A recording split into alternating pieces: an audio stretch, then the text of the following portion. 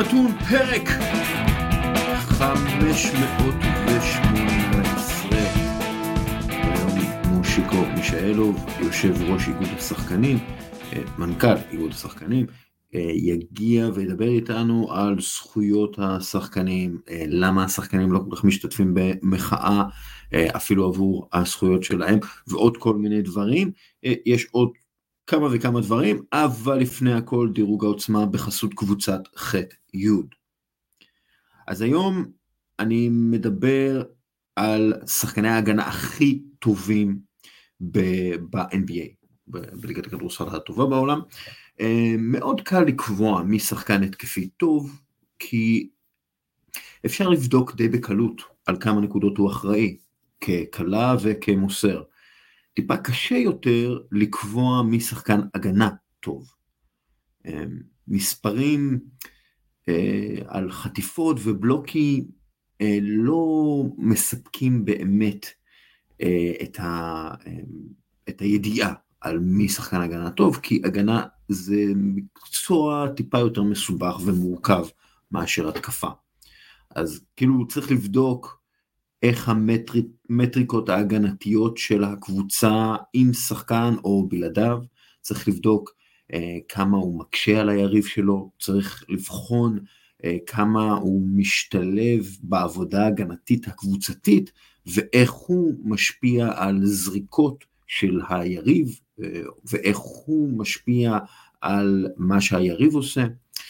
אז השבוע אני עושה את הרשימה הזאת של שחקני ההגנה הכי טובים ב-NBA, ואחרי כל החישובים שאני מכניס לתוך הרשימה הזאת, אני רוצה להזכיר שזו רשימה סובייקטיבית לחלוטין, ומתחילים אותה במקום ה-11. אז במקום ה-11 ג'רו הולדיי ממילווקי בקס. האמת, הוא יכול להיות גם יותר גבוה. כנראה ה-two-way point guard הכי טוב ב-NBA, יכול להגן על כל שחקן על קו השלוש, וכמעט על כל שחקן בפוסט. העונה הוא פשוט עושה דברים באמת מדהימים בהגנה, אפילו אם זה לא הכי נראה בסטטיסטיקות של החטיפות והבלוקים ודברים כאלה. מקום עשירי, אלכס קרוזו. הוא אולי תקוע בשיקגו, אבל לא לשכוח שהוא אלוף NBA, והוא אחד מהגארדים השומרים הטובים ביותר העונה ובכלל. הוא מוביל את הליגה ב-EPM הגנתי, מוביל את הליגה בשיעור חטיפות של הקבוצה שלו, מוביל את הליגה ב-deflections ל-36 דקות, deflections כלומר הפרעה למסירה, הפרעה לתנועת כדור, הוא אחד מהחוטפים הטובים ביותר בליגה, ואם היה בקבוצה שהולכת לאן שלו, שהוא היה ממוקם גבוה יותר בדירוג, כנראה. מקום 9, דריימונד גרין. הוא לא הכוח ההגנתי שהיה פעם, אבל הוא עדיין אחד מהשחקני ההגנה הטובים ביותר בהיסטוריה וגם העונה. כשהוא במוד הגנה בלתי ניתנת להכנעה, הווריורס מנצחים. בעיה שזה קורה בעיקר רק בסן פרנסיסקו, העונה. מקום 8, ג'ימי באטלר, מיאמי היט. באטלר הוא אחד מהחוטפים הטובים ביותר בליגה, והעונה הוא ובהם אדבאיו הם בעצם השחקנים היחידים במיאמי שנותנים הגנה ברמה הכי גבוהה כל משחק לאורך כל המשחק. ייתכן שאפשר היה לשים את אדבאיו במקום השמיני, או במקום ה-12, או במקום ה-11 אפילו, אבל ג'ימי באטלר בעיניי הוא האחראי העיקרי להגנה של מיאמי. מקום 7, דיאנת'וני מלטון מפילדלפיה 76ers. הוא אחד מהחוטפים הטובים ביותר בליגה, אבל הוא בעיניי הגארד ההגנתי הכי טוב בפילדלפיה, ואולי הגארד ההגנתי הכי טוב בליגה העונה, עושה הרבה מאוד עבודה, שפשוט לא רואים בסטטיסטיקות, אבל בלעדיו, כנראה פילי לא הייתה רושמת כל כך הרבה ניצחונות. אני יודע שזה נשמע כאילו, מה עם ג'ואל אמביד וכו'. ג'ואל אמביד גם כן לפעמים עושה הגנה מופלאה, יש לו כמה חסימות אדירות, אבל עדיין מלטון חשוב יותר לכלליות, להגנתיות של פילדלפיה מאשר ג'ואל אמביד, לדעתי. מקום 6, אוג'י אננובי. השחקן בעצם השחקן שקיבל את המשימות ההגנתיות הכי קשות השנה, הוא בדרך כלל שומר על הכוכב הגדול של היריבה שממול, כשלא מדובר בסנטר, כלומר על בערך 28 מ-30 הכוכבים הגדולים של כל קבוצה, הוא זה ששומר. הוא גם חוטף מעולה, גם גבוה בכל המדדים המתקדמים בהגנה, וגם נותן 100% מעצמו. כל משחק צריך לראות פשוט משחקים שלו, לראות את מה שנקרא מבחן העין, ולהבין כמה הוא חשוב למשחק הגנתי, ולמשחק ההגנה של טורונטו השנה. דרך אגב, מיקל ברידג'ס, בוא נגיד שהוא הפך פחות לשחקן הגנתי העונה, בטח אחרי המעבר שלו לברוקלין, עדיין שחקן הגנה מעולה, טופ 15, אבל אנונובי הוא הסמול פורוורד המגן הטוב יותר לדעתי. מקום חמישי, יאניס אנטדוקומפו, כנראה ה-2-way player הכי טוב בליגה, כלומר השחקן הכי טוב בליגה, והמאמץ שלו בהגנה נדבק לכל השחקנים של מילווקי, וכשהוא און, כולם און, ובעיניי בגלל זה הוא השחקן הכי טוב בליגה. זהו. מקום רביעי, ווקר קסלר, רוקי. אז תקשיבו, זה פשוט לא יאמן שדני איינג' הצליח להשיג את המחליף לרודי גובר, ועוד מיליון נכסים אחרים על רודי גובר. כלומר, הוא החליף את רודי גובר ברודי גובר טוב יותר, כי קסלר פשוט שחקן הגנה מעולה, השחקן ההגנה הטוב ביותר ביוטה, ואולי בליגה כולה, בעתיד לפחות, הוא יהיה, לפי דעתי, שחקן ההגנה של השנה, הוא כבר עכשיו יותר טוב מרודי גובר, כלומר אם לוקחים את רודי גובר היום ושמים אותו ביוטה, אני די בטוח שווקר קסלר נותן יותר טוב, כאילו ייתן הגנה יותר טובה מאשר רודי גובר, אבל בכל מקרה, קסלר הוא שחקן גבוה עם פיל מדהים למשימות הגנתיות, הוא חוסם מעולה, ריבאונדר מעולה, וגם מפריע לכל חדירה לסל בערך, ואפילו בלי לקפוץ, אפילו בלי לנסות לבלוק, הוא פשוט סוגר זוויות, הוא לוקח משחקנים את הזווית שלהם ואת היכולת שלהם לזרוק זריקה נוחה, והוא עושה את זה באמת בחוכמה גדולה, באמת הוא יזכה ככל הנראה כמה פעמים בתואר שחקן ההגנה של השנה. מקום שלישי, העונה, אבן מובלי. למובלי יש איכויות טים דנקניות, ממש ככה, הוא חוסם מעולה, אבל לא רק בצבע, הוא מפריע גם לשלשות, הוא מוביל את ההגנה הכי טובה בליגה, העונה, ולפי דעתי הוא רק ישתפר. אז אבן מובלי, מקום שלישי. מקום שני, ברוק לופז, הסנטר של הבאקס, נותן את ההגנה הכי טובה בקריירה שלו, החוסם מספר אחת בליגה, אבל לא רק זה, הוא פשוט המטריה ההגנתית, שכל קבוצה הגנתית גדולה צריכה, הוא מוביל את הליגה גם בכל מה שקשור ל-contested shots בצבע ולשתיים, הוא פשוט מפריע באמת לכל זריקה לסל של מילווקי בקס, ברוק לופז איכשהו שמה ומפריע, ולכן הוא מעולה העונה בהגנה, אבל השנה התואר שחקן ההגנה של השנה ילך לדעתי לג'רן ג'קסון ג'וניור, הוא פשוט מחסל כל מי שמנסה לחדור לסל על ממפיס, הוא מוריד את האחוזים של הזורקים מולו בכ-15%, 15%, שזה מטורף, לפי דעתי אין מישהו שמוריד ביותר מה10%, הוא חוסם לפחות 10% מהזריקות של היריבות, אף אחד לא חוסם יותר מ8.5 בערך מהזריקות של היריבות, וגם זה, 8.5 זה מטורף, וג'קסון גם בטופ 40 בחטיפות, הוא בטופ 10 בכמעט כל המדדים המתקדמים, והיחיד עם 3 או יותר בלוקים למשחק, גם בנתונים וגם במבחן העין, ג'רן ג'קסון ג'וניור הוא שחקן ההגנה הכי טוב ומשפיע העונה ב-NBA לדעתי. עד כאן דירוג העוצמה בחסות קבוצת ח'-י' שהיא יבואנית OLED של LG, הטלוויזיה הטובה בעולם. כשצופים בכדורסל עדיף שזה יהיה כמו שצריך עם מסך OLED של LG, כל פיקסל מואר באופן עצמאי, והשנה יש גם אפליקציית עדכוני ספורט מובנית בתוך הטלוויזיה. ועכשיו למושיקו מישאלוף. מושיקו מישאלוף הוא כדורגלן לשעבר, ומ-2019 מנכ"ל ארגון שחקניות ושחקני הכדורגל בישראל. אחד מהתפקידים החשובים ביותר שיש לכדורגלן לשעבר למלא, לפי דעתי. מה המצב? בסדר גמור, כן, זה אחד התפקידים החשובים והמאתגרים ביותר, והאמת שאני נהנה כל יום מעשייה, באמת, זה חשוב וכיף.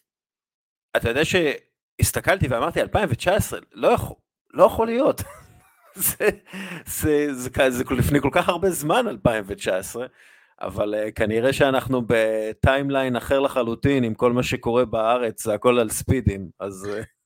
כן, הכל על ספידים, עברנו קורונה, עברנו את המחאה עכשיו, עברנו מלחמות, מה לא עברנו כבר? כן, אני נזכרתי כאילו ב-2019 באמת, אתה יודע, כל הסיפור של הקורונה, וכמה היה חשוב לשמוע את השחקנים במהלך הסגר, שממש אולי נאבקו על העתיד שלהם ככדורגלנים, ואתה הובלת את אחד מהמאבקים הללו, שיחזירו באמת את הכדורגל לפני כולם, ובמהלך הסגר וכל הדברים האלה. זה הישג שלך? זה משהו שאתה רואה כהישג? זה משהו של עבודה, הישג שהצלחנו לשמור על הכדורגל, כן, כי שחקן שלא משחק גם את החודשיים או 3 שהתחילה הקורונה שהיה את הבלגן, וגם היה נכנס לפגרה ורצו לסגור את הכדורגל, וטוב ובואו גדול אחד היה פה במדינה, אז אני יכול להגיד שעבדנו ימים כלילות, יחד אגב עם ראש המנהלת, עם ארז חלפון, יחד אז עם חילי טרובר עם השר שהיה, ולהשאיר את הכדורגל עובד, כי זה היה באמת משהו לא קל, כי כל המדינה בסגר וכולם, אתה יודע בדיוק מה היה, ולפחות, ולשחק בלי קהל זה היה הרע במיעוטו, אבל לפחות הצלחנו, וגם מבחינה כלכלית, עברנו תוהו ובוהו השחקנים, אבל בסוף כולם נכנסו מתחת לאלונקה, והכדורגל המשיך, ולא נפגעו, עוד פעם, נפגענו, אבל לא כמו שהיה אמור להיות. כן, היו הרבה שחקנים שבעצם איבדו משכורת, שילמו להם חזרה את הדברים האלה? המקסימום שהגענו זה הייתה משכורת אחת, אבל היה גם הרבה שחקנים שאיבדו 20% מהשכר, 25% מהשכר, שזה הרבה פחות ממשכורת, אבל לאור המצב שנוצר, אז עוד פעם, הצלחנו להוציא את המקסימום, גם שהכדורגל ימשיך, כי גם הכדורגל יכול לא להמשיך ולא לקבל כלום. אז... מה חשבת על ההצעה של מירי רגב לקיים את כל המשחקים באילת? אתה זוכר את זה? אתה יודע, כולם הציעו מפה עד לפה שטויות, אבל בסדר, אין מה לעשות, אתה יודע, בוא נגיד שלא נחזור לזמנים האלה, כי באמת זה היה משהו... כן, תאר לעצמך, משחקים את כל הליגה באילת, ביוני, זה יוני זה היה? כן, באמצע מאי, בשיא החום. אז אנחנו נדבר בעצם גם על העבודה שלך וגם, אתה יודע, על המעמד של הכדורגלן הישראלי, ואני רוצה לשאול אותך, מה הבעיות המרכזיות של הכדורגלן הישראלי מול הקבוצות, לפי האיגוד, לפי מה שאתה חושב ולפי מה שאתה רואה? יש לנו המון בעיות, אבל אנחנו עובדים כדי לסדר אותם, אני תכף אפרט אותם לכל דבר. הבעיה הראשית שלנו שכרגע אנחנו במשא ומתן עם ההתאחדות ועם המנהלת זה שינוי החוזה האחיד, שהחוזה האחיד האחרון נחתם לפני 7-8 שנים, והוא לא תואם את מה שצריך להיות באירופה. וכיום הארגון העולמי יחד עם פיפה, עם וופא הוציאו חוזה חדש לכלל השחקנים, שהוא מטיב גם עם השחקן וגם עם הקבוצות, שהוא בסדר לכולם. אוקיי, אפשר כאילו, מה זה אומר חוזה אחיד? חוזה אחיד, עכשיו כל השחקנים בליגת העל וליגה לאומית כל הליגות המקצועיות וליגה לנשים בליגת העל, חותמים על אותו חוזה. עכשיו, אני בא לחתום מול קבוצה, יש חוזה אחד שהוא חוזה שעובר לבקרה. עכשיו, אתה לא יכול לשנות את הסעיפים בו יותר מדי, אתה יכול להוסיף את המספרים שלך, מענקים, כל הדברים, אתה יודע, של כסף. אבל איפה ידונו, אם יש תביעה, הפיצויים של השחקן, הבירוריות למשל, איפה ידונו? אם בבוררות, אם חוק אגנטי, שאומר חוק אגנטי, אם הפנסיה שלי אם לא שולמה, אם השכר שלי לא שולם, אם ידון בבוררות, או ידון בבית דין לעבודה, כמו כל העובדים במשק. זה אחד הדברים שאנחנו עובדים מאוד קשה לשנות אותו. אחד הדברים שאי תשלום שכר של קבוצות. כיום זה קורה אומנם יותר בליגה הלאומית, פחות בליגת העל או איחורים, נשים סוף לדברים האלה. אנחנו לא מוכנים שזה יהיה בתור שחקנים, שב9 לחודש אני צריך לקבל שכר, אני מקבל אותו ב25, הבנק לא מחכה לי. אנחנו רוצים לשים סוף לזה, קבוצה שמאחרת, יהיה לה כנס, שתדע את זה. זה אחד הדברים שאנחנו דנים כרגע עם ההתאחדות לכדורגל, שאנחנו מנסים לשנות את הדברים האלה, שהכדורגל באמת יהיה תואם לאירופה. אנחנו נמצאים בבית האירופאי, אנחנו שייכים לאירופה גם מבחינת חוזים, לא מדינת עולם שלישי פה, מקרה, תכף אני אפרט לך על מקרים שהיו פה, שאנחנו כרגע יש עם הכי נצרת בעיה, חודשיים שחקנים לא קיבלו שכר, היה עם בית"ר ירושלים, היה עם אדומים אשדוד, חודשיים בלי שכר, דברים שנאבקנו, פירקנו קבוצות, אגב על הדברים האלה, שיהיה סדר, זה מה שאני דורש כאילו, לדעת, שחקן עשה עבירה, הוא יקבל את העונש שלו, קבוצה עשתה עבירה, היא תקבל את העונש שלה, אני לשתי הצדדים, אני לא פרו שחקנים, אני פרו שהכדורגל שלנו יהיה נקי וטוב. תגיד, אתה יודע, הבסיס להכל, לחוסר השוויון בין הכדורגלנים בישראל, הכדורגלנים בחול, בעיקר באירופה, זה העובדה שבעצם חוק בוסמן לא חל על שחקני כדורגל ישראלים עד גיל 24 בעצם. כלומר, הם יכולים לסיים חוזה ועדיין להיות שייכים לקבוצה שלהם, ולפי דעתי זה מה שמייצר את הדינמיקה המאוד מאוד בעייתית בכל מה שקשור למערכת היחסים בין הכדורגלן לקבוצה שלו. שחקן ישראלי מעל סיים חוזה ועובר מעד גיל 24 יכול לצאת רק לחול בחינם. אם הוא בארץ יש דמי השבחה, וזה קורה בכל הקבוצות, לא זה בכל העולם, ברוב העולם זה קורה. לא, זה לא קורה בכל העולם, בגלל ש... לא, זה לא קורה, בגלל שעד גיל... יש, קודם כל בישראל זה עד גיל 24, ובאירופה זה לא עד גיל 24. דבר שני, יש מחירים קבועים לשחקנים, כאילו לדמי השבחה. יש מחירים קבועים. ופה בישראל פשוט אין את זה. איקס משחקים בליגת העל, המחיר שווה למשחק כזה. למשל בספרד.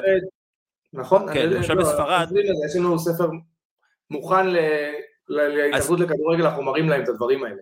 אז מצוין, בואו נדבר על זה באמת, כי מה ההתאחדות? כי במשך הרבה מאוד שנים, מן הסתם ההתאחדות רוצה לשמור את הכוח של הבוררות שלה, את הבוררויות שלה, והמועדונים שמנהלים בעצם את ההתאחדות לכדורגל, אין להם אינטרס לשנות את הסיטואציה הזאת. אז איך נלחמים עם זה? במשפט האחרון? כן. שמעת טוב? מי זה מי יושב בהתאחדות בסופו של דבר? עזוב, עכשיו שינו נכנס, אז יש לנו שיח ויש לנו עם מי לדבר, וכן הוא רוצה לשנות. אבל עד לפני חודשיים, בוא נגיד, מי החברי הנהלה בהתאחדות? בדקתם פעם? ברור, אנחנו... בעלי הקבוצות. מי שולט במנהלת? בעלי הקבוצות. אבל מה שאני אומר לשחקנים, חבר'ה, בלעדינו אין משחק. נכון, בעלי הקבוצות משלמים, הכל טוב ויפה, אבל ההתאחדות לכדורגל היא הרגולטור, היא צריכה לדאוג לשני הצדדים, לא לצד אחד. כן. פה אנחנו המלחמה שלי איתם כל הזמן. היום שינו באמת נכנס, יש לנו דיבור באמת ישיר איתו, הוא באמת רוצה לשנות עוד פעם. ממה שאני מכיר את שינו המון שנים, וגם השיחות האחרונות שהיה לנו, לא יכול להיות, בחודש וחצי היה לנו כבר 3-4 פגישות כדי לשנות דברים. גם על העניין של קריירה שנייה לשחקן, גם העניין של לימודים לשחקן, העניין של מה שאני אומר לך, העניין של בוררות, איפה הכל יתקיים, איזה בוררים יהיה. אתה יודע שהבוררים היה מטעם ההתאחדות רק, ומה זה ההתאחדות? בעלי הקבוצות. פה אנחנו לא מוכנים לדבר הזה, פה אנחנו רוצים 50% של ארגון השחקנים, 50% של ההתאחדות, או בהסכמה הבוררים. אם לא, אנחנו לא נקבל את זה, ואנחנו נמשיך ללכת לבתי דין לעבודה. ויש רצון מצד שינו לשנות את הדברים האלה, כי הוא מבין שיש פה שתי שחקנים, גם הבעלי קבוצות וגם השחקנים, לא רק הבעלי הקבוצות. זה גם אחד הדברים שנגעת, החוק בוסמן, זה גם אחד הדברים שאנחנו רוצים לשנות, כדי שיהיה מחירים מוסכמים, דמי השבחה, עכשיו שחקן הולך, הוא לא יודע כמה הוא משלם. כן. הוא לא יודע כמה הוא משלם על הכרטיס שלו. בסופו של דבר יכול להיות פתאום 1,000,000 שקל, פתאום יכול להיות 20,000 שקל, ואי אפשר לדעת, ואגב, זה אחד הדברים שאין לך חוק ערעור עליו. הדבר היחיד שאי אפשר לערער אפילו. אתה שולח מסמך, הקבוצה שולחת מסמך, קובעים לך מחיר וזהו. רוצים לדעת. אתה בטוח מכיר שחקנים שגמרו את הקריירה ככה. המון שחקנים גמרו, ויותר מזה, אני אמנם בליגה המקצוענית, אבל מה קורה בליגות הנמוכות? כן. אתה יודע שאני, למשל, שחקן שמסיים חוזה, יש לי טופס שדאגנו יחד עם אמיר נבון מההתאחדות, היה היועץ המשפטי שם, שחקן ליגה מקצוענית מסיים חוזה, קבוצה לא רוצה לשחרר אותו, לא יודע מה, אני שולח טופס עם החוזה שהסתיים, להראות, משחררים את השחקן. בליגה הנמוכה אין כזה דבר, הוא צריך לשחקן, גם לא מקבל שכר, גם צריך להגיש בוררות 1,800 שקל פלוס מע"מ, אתה יודע כמה שחקנים כאלה גמרו קריירה? ואין מענה לדבר הזה, רק בוררות יכולה לשחרר שחקן, גם אם הוא סיים חוזה. יש המון דברים שצריך לתקן שם, שאנחנו מטריעים ואומרים, כי אני, בסופו של דבר, אומנם הליגת העל וליגה לאומית, אבל אני גם עוזר לשחקנים בליגה א', כי אתה יודע, בסופו של דבר שחקן זה שחקן, אני לא מתקשר ברור שאני אעזור להם וינסה לעשות הכל. אומר להם, חבר'ה, אין לי תשובה לזה, בואו נלך, מצידי להפגין להם שם, אבל היום שינו נכנס, אז יש עם מי לדבר לפחות. אז אתה רואה איכשהו את המצב מגיע באמת למחאות? כי למשל, אם אנחנו דיברנו מקודם על ספרד, אז בספרד היו הרבה מאוד מחאות של הכדורגלנים, במהלך משחקים, לפני משחקים, אחרי משחקים, כדי בעצם לסדר את החוקים ואת המעמד שלהם, החוקים מול ההתאחדות לכדורגל. קשה לי להאמין שזה יגיע למחאות, אני אומר את האמת, או להשבתה של הליגה. אני הכי אמיתי, הדבר היחיד שאולי כן היה גורם להשבתה של הליגה, אם היה העלאה של הזרים, כי השחקנים הישראלים היו נפגעים פה, אז באמת הם היו מבינים שזה פוגע להם בכיס, וזה היה דיבור על זה, אגב, לפני שנה, שרצו לעלות הזרים, אבל ירד הדיבור הזה. עברתי קבוצה, הסברתי לשחקנים, כולם היו איתנו מאחורנית, אם היינו צריכים לשבות, היינו שופטים בעניין הזה. אבל לראות אותם שופטים על דבר של כן ישחררו את השחקן, לא ישחררו את השחקן, יעשו שחקן מנודה, לא מנודה, הם לא ישבטו. אני הכי אמיתי ואני אומר את האמת. כן, בכלל, באופן כללי, הכדורגלן הישראלי הממוצע, כמה הוא, אתה יודע, רוצה למחות, כאילו אנחנו לא ראינו יותר מדי מחאות. אין המון מחאות, זה גם קשה, זה לא רק אצלנו, תשימו לב גם בעולם, אני רואה, אומנם אתה מסתכל על ספרד שיש להם ארגון שהוא מקבל המון כסף, אנגליה, הארגון מקבל כסף מהזכויות שידור, אז הם יכולים, עכשיו שחקן בא אליי, היה לנו מלא ישיבות הנהלה על זה, עליתי שחקן לישיבת הנהלה, בטלפון, זה תשמע, אתה לא מקבל שכר כבר איקס זמן, בואו לשבות, אומר לי מושיקו, אבל אם אני עכשיו שובת, מי משלם לי את השכר? מי משלם לי את החודש הזה שאני לא מקבל, אני צריך להביא כסף הביתה. אז בין לבין הצלחתי לפתוח קרן בינתיים לשביתות ששמתי, אבל זה לא הסכומים, אני צריך להגיע לסכום די גבוה, כדי לממן את זה, אתה יודע ששחקנים צריכים את הכסף שלהם הביתה, שאני עוד יכול לתת להם את זה, בסופו של דבר אני לא משלם להם את המשכורות. זה המיני חלום שלי, שאני מצליח לעשות קרן גדולה, שפעם אחת יסדרו, לטובת השחקנים את הכל, כי אני עברתי את זה, עד לפני 2.5 שיחקתי, אני בדיוק יודע מה הם חיים, אני עובר אצלהם בחדרי הלבשה, אני חי אותם כל היום, אני כל היום בטלפונים איתם, אני יודע מה הם עוברים, ושחקן שבא בישיבת הנהלה ואומר, אם היה לי את הכסף שלי, אז כן הייתי הולך ושובת, כאילו כולם, אבל ברגע שיש לי ילד בבית, 2 ילדים, לא משנה כמה, אני צריך להביא כסף הביתה, מה אני עושה? מה עם ערן זהבי שמאמן את הקרן הזאת? הוא עכשיו קיבל כסף מכס. ערן זהבי שמאמן את הקרן הזאת, הוא קיבל עכשיו את הכסף מכס, שיקים קרן. הקרן על שם ערן זהבי, תאמין לי, זה יהיה הדבר הכי טוב שהוא יכול לעשות. דיבר איתי אני מדבר עם הרבה שחקנים והרבה ספורטאים, אבל אני מדבר עכשיו ספציפית על כדורגלנים ישראלים. דיבר איתי שחקן שסובל מהתקפי חרדה, ואין לו בעצם עם מי לדבר עם זה בתוך המועדון שלו, ולמען האמת הוא מאוד מפחד לדבר על זה עם מישהו בכדורגל, בגלל שהשמועות עוברות מאוד מהר, ואז הוא חושש שזה יפגע בו.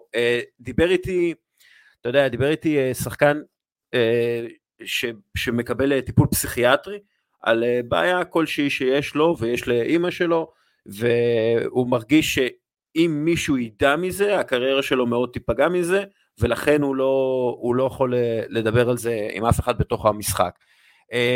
דיברתי עם כמה וכמה שחקנים שסובלים מדיכאון, ואף פעם לא קיבלו טיפול בעצם בתוך מסגרת הספורטיבית, חלקם קיבלו טיפול פרטי.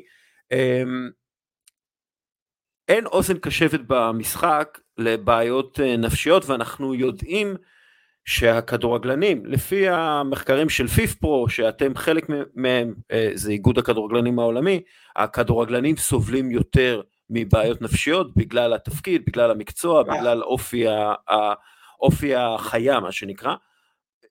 מה האיגוד עושה בנושא הזה? אני מתאר לעצמי שאתם יודעים את זה. יפה. אני לא יכול, עוד פעם, באזור שלנו, פתחתי מין סל של יועצים משפטיים, יועצים פסיכולוגיים, קואוצ'רים, ואצלנו באתר הכל אגב. הם יכולים לפנות הכל בעילום שם. מה זה בעילום שם? חיסיון של לקוח מול פסיכולוג. אני לא צריך לדעת מזה. עוד פעם, אם הבן אדם יפנה אליי, כמובן שאני השחקן, אני אפנה אותו למי שצריך. אבל אנחנו מכירים את התופעה של דיכאון של שחקנים, מכירים את התופעה של הלחץ הנפשי שהם עוברים, אני עברתי את זה בעצמי. עידן ורד, שהוא חלק מאיתנו, יצא בפומבי, ואמר ודיבר יפה על זה, ואנחנו אלינו אצלנו ברשתות, באינסטגרם ובפייסבוק, את האנשים שיכולים לעזור, עוד פעם, בעילום, בחיסיון של לקוח מול שחקן. אם רוצים שאני אהיה חלק מזה, באהבה יכולים גם לפנות אליי, ואני אפנה אותם לאנשי המקצוע הנכונים, כי פתחתי להם סל מיוחד של עורכי דין, פסיכולוגים, רופאים, פיזיותרפיסטים, קואוצ'רים, שיעזרו להם לדברים האלה, כי לא כולם, עוד פעם, בקבוצות הגדולות מקבלים את כל המעטפת. עכשיו אני מסתכל על הקבוצות היותר קטנות של ליגה לאומית, ליגת העל למטה, לא כולם מקבלים. אז פתחנו במחירים מסובסדים של הארגון, שיוכלו לקבל את כל המעטפת הזאת השחקנים. הרי שחקן בסופו של דבר, בדרך כלל עד היום היה רק מאמן כושר אישי, שהוא מחזיק, אבל היום אתה צריך להחזיק קואוצ'ר, פסיכולוג, מאמן מנטלי, לדוגמה, תזונאי, פיזיותרפיסט צמוד. הגענו שפתחתי אפילו, לקחתי 2 מנתחים בירושלים, אתה יודע, שמתי בכל מקום בארץ, שיהיה להם למי לגשת במחירים מסובסדים שלנו. כן. בנוסף לזה עשיתי עם שיתוף פעולה של לימודים, של קריירה שנייה, שיהיה לשחקנים, הכל אצלנו באתר, הכל אצלנו באתר ומשותף אצלהם, הם פחות באתר, אז אנחנו משתפים הכל באינסטגרם, כי השחקנים יותר שמה, ו90% מהשחקנים עוקבים ורואים. עכשיו, אותו שחקן פנה, תמיד אפשר להפנות אלינו, אפשר אליי ישירות, כי אני 24/7 רק לעזור להם, כי עברתי את הלחצים שהייתי במכבי, עברתי לחצים מטורפים, כן משחק, לא משחק, אני יכול להגיד לך שהיה לי רעידות בגוף מהפחד לפעמים, אבל בזמן שלי לא היה את העניין של מאמן מנטלי וכל הדברים האלה, אבל אני רואה כמה זה חשוב, וזה אני באתי ושמתי סל לכל דבר, לכל שחקן שיהיה לו את האפשרות, שאלה אם אותו שחקן לדבר. היה לך קריירה מאוד ארוכה בקטע הזה, וכאילו אני בטוח שנפגשת עם עוד שחקנים שחוו, אתה יודע, בעצם משברים נפשיים לא קלים. ברור, מה, השחקן עובר המון, יותר משברים מההצלחות, בוא אני אגיד לך את זה ככה. כן. ובלחץ שאנחנו נמצאים, חושבים שאנחנו באים לאימון, 2-3 וזהו. אבל אנשים לא מבינים מה אנחנו עוברים, מבחינה, לא מדבר רק מבחינה כלכלית, שזה דבר מאוד מאוד מלחיץ, שמי שבוגר בראש מבין את העניין.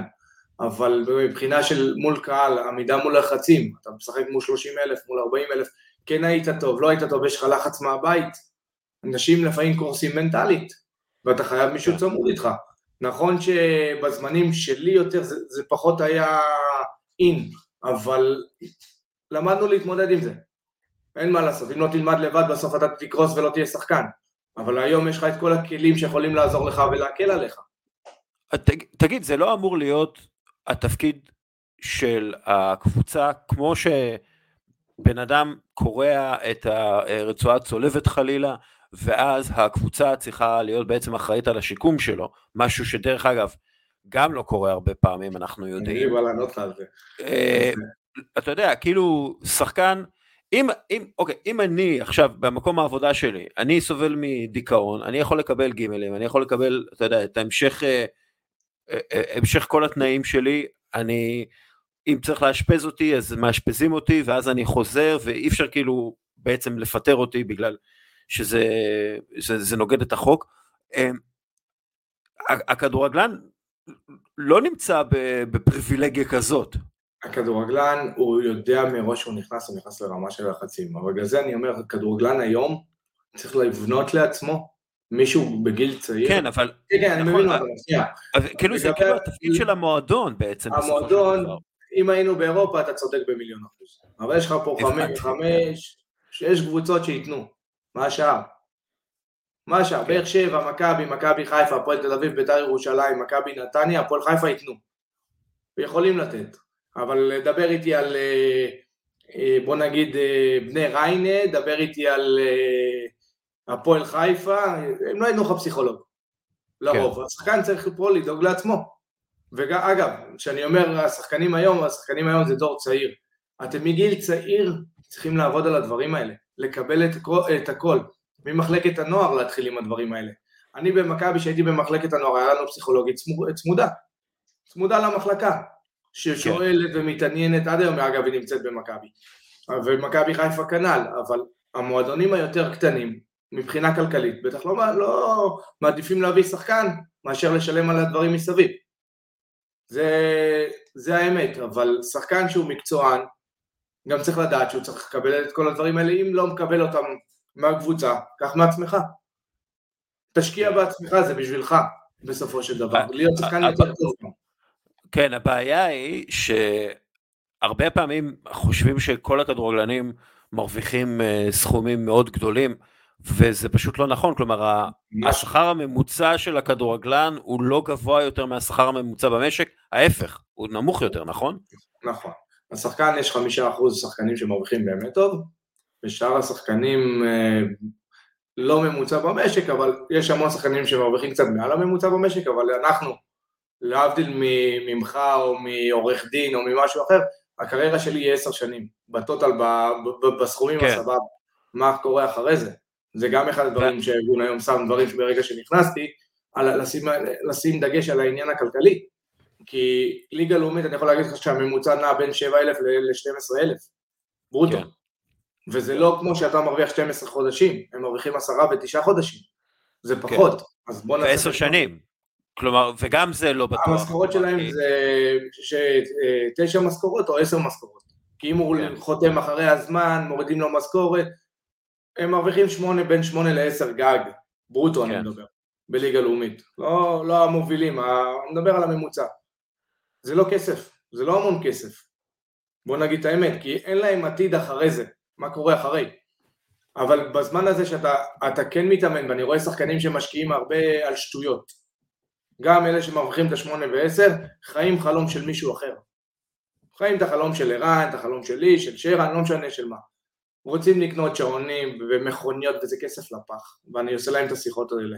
חבר'ה, תשמרו על הכסף שלכם, תלמדו להשקיע אותו, גם אם אתה מרוויח 10. הראינו להם אם אני חוסך מגיל 20 עד גיל 34, או שאני חוסך מגיל 26 עד 34, את ההבדלים, שאתה מצליח לחסוך, או השקעת נכון, במקום הולך לשים על אוטו, לא משנה איזה ואתה מפסיד, או שאתה הולך קונה שעון, או הולך למסעדה ומשלם על כולם. אתם צריכים להבין את הדבר הזה, וזה דבר שמאוד נוגע אליי אגב, כי ראיתי המון שחקנים שהלכו לאיבוד, המון חברים שלי שכן הלכו לאיבוד, והמון חברים שלי שכן הצלחנו. כן הצלחנו, כי ידענו להשקיע את הכסף שלנו, ואני יכול להגיד תודה לאל, היום אני יכול גם לא לעבוד, העבודה שאני עושה, למה אני עושה אותה בכיף? כי זה, אין לי לחץ, הסתדרתי תודה לאל בחיים. למה? כי ידעתי להשקיע את הכסף. כסף שלי ידעתי להשקיע אותו, וזה מה שאני מנסה להסביר לרוב השחקנים, אנחנו אגב, נותנים להם ייעוץ כלכלי, עובר בין הקבוצות, אני עושה להם את השיחות האלה, אני אישית, להביא דוגמה אישית ממני, נותן להם דוגמאות של שחקנים, להבדיל שלא הצליחו, שהיום הפן הכלכלי מאוד מאוד חשוב לחבר'ה האלה, כי לא כולם יהיו ערן זהבי, לא כולם יהיו עומר אצילי, שגם הם צריכים להשקיע, אני לא אומר שלא, אבל אלה שאתה אומר על הממוצע של ה-12,000, מה קורה איתם בגיל 32-3 או שהם נפצעו בגיל 27? אם הם לא השקיעו את הכסף שלהם ולא למדו. היום יש לנו שפתחנו קורסים של לימודים בארגון שנכנסתי, זה כבר שנה שלישית של מדיה וסטארט-אפ, 75 ספורטאים למדו בו, אגב, היום הוא עדיין מתקיים, יש לי 45 שחקנים שסיימו תואר ראשון במכללת קריית אונו, שאנחנו נותנים מלגות בין 3,000 ל-5,000 שקל, שאף אחד לא נותן כזה, אני נותן לשנה. אני מוציא 150,000 שקל בשנה למלגות לשחקנים, ללימודים, שזה לא היה בעבר. עכשיו אני רואה שחקנים איך רוצים פתאום כן להבין ללמוד, ואת הדברים האלה אני שמח, פה אני רואה דברים שיש שינוי ושינוי לטובה. אז אני שמח לראות את הדברים האלה. עוד דברים בארגון שאנחנו עושים, אתה יודע, מה שהייתי כשחקן, אני מנסה להעביר להם. פעם שאני הייתי שחקן, היה רק את איציק אורפיין ואת אמיר תורג'מן שסיימו תואר ראשון, ועומרי אפק.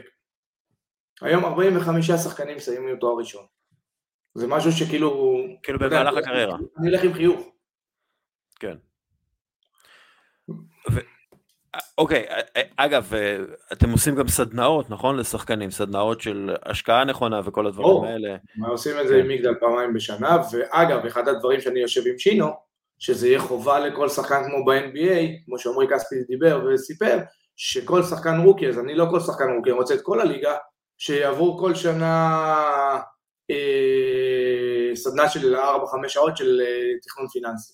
שזה יהיה חובה כמו אישור רפואי שאנחנו עושים בכל שנה, שזה יהיה אותו דבר. כי זה מאוד חשוב לשחקנים, אני יודע כמה זה חשוב, הם אמנם אני בא ואומר להם בחדר הלבשה, אתם אומרים אולי מה אני המפגר הזה אומר עכשיו, אבל מספיק שתבינו את זה קדימה, אתם אחרי זה רק תנשקו אותנו, מה שאנחנו עושים לכם.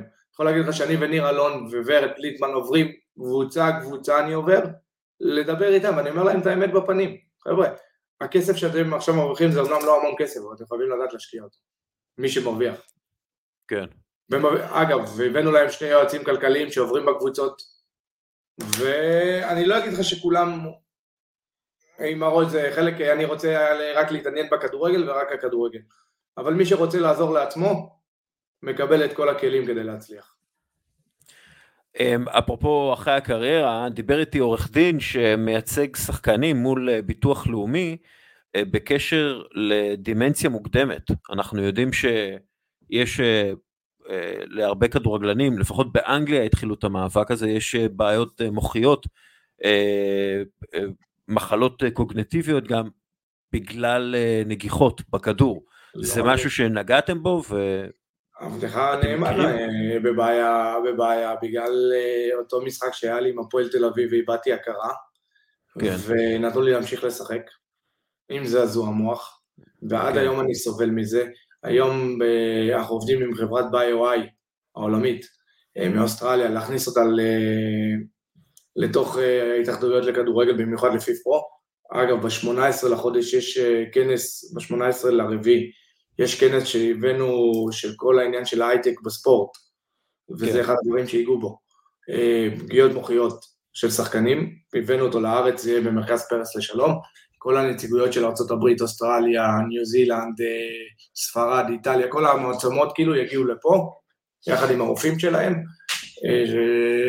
לראות את הדברים החדשים שאנחנו עושים בעניין. הבאנו את חברת BioI שהיא מזהה לך זעזוע המוח דרך הטלפון תוך דקה, אם אתה יכול להמשיך לשחק או לא, שזה אחד הפגיעות הכי שכיחות בכדורגל ובפוטבול, שאתה אומר על דימנציה שנשאר אחרי זה, ועשינו פה ניסוי עם נבחרת האנשים של אנדר 19 על הנגיחות, שאנחנו עובדים עם זה מערכת התאחדות לכדורגל היום, שעד גיל 12 או 13, אל תפוס אותי במילה, אבל יש כדור מיוחד שמותר להם רק לעשות אימון נגיחות, וזה פעם בשבוע, וזה כדור בלי אוויר או חיזוקים של הראש של הדברים האלה. אז כן שמים את הדגש הזה, לא אגיד לך ב-200%, אבל כן יש מודעות כרגע לעניין הזה, במיוחד שאנחנו רואים מה קורה עם שחקנים, הייתה מה קרה עם מולר. כן, בכדורגל האנגלי לפחות, זה מאבק עכשיו להפוך את זה לפציעת עבודה, או בעצם נכות, תאונת עבודה, כן. מה הסטטוס החוקי פה בישראל לדבר הזה? עדיין אני לא יודע לגבי זה, לגבי פגיעת ראש, זעזוע המוח או משהו שיש לך, אתה יכול לקבל תאונת עבודה, כן? עורכי דין עובדים בזה, עובדים על הדברים האלה. כן. אני אישית קיבלתי על זעזוע המוח. כן. ואגב, זעזוע מוח כאילו קשה שהיה לי, זה לא זעזוע מוח. ואגב, מה, אתה יודע, מה הנסיבות שלך היום, כלומר, אור חזק מדי? היום הבעיה שלי למשל, למרות שיש לי תואר, קשה לי לשבת ולקרוא מאמרים ארוכים, קשה לי לעלות עם הילדים בלונה פארק, אני לא מסוגל.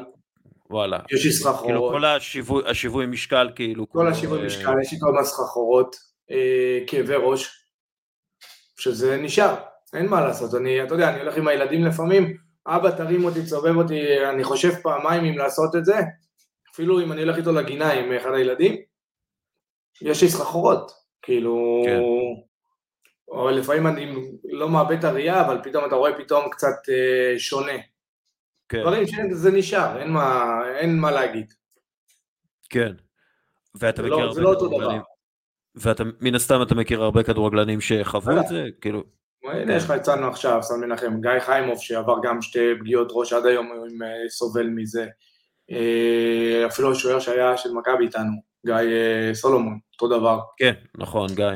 גיא יש לו את זה גם. אנחנו קבלים המון מרפקים במשחק, במיוחד שחקני הגנה. אתה חושב שהרשויות עושות מספיק כדי לשמור על הראש של השחקנים? לא, ממש לא. מה צריך לעשות למשל? לא התעמקתי בזה, אבל קודם כל לדעת לחזק את טוב, בצורך שחקנים, אני לא אלמד אותך את כל הלכלוכים שהיינו עושים, אבל היינו עולים מלא מרפקים, אז היום נכון, אם אתה עולה מרפק זה אדום. אבל יש המון לכלוכים שהיינו בתור שחקני הגנה, יודעים לעשות את הדברים האלה כדי לתת לחלוץ, והחלוצים היו לומדים כדי להחזיר לנו. אז היום מרפק כן אתה מקבל אדום, אבל צריך לעשות עוד דברים, במיוחד מבחינת הקונקשן של חילוף של שחקן, ולא לתת לו להמשיך לשחק, כי פגיעה שנייה זה הדבר הכי גרוע שיכול להיות.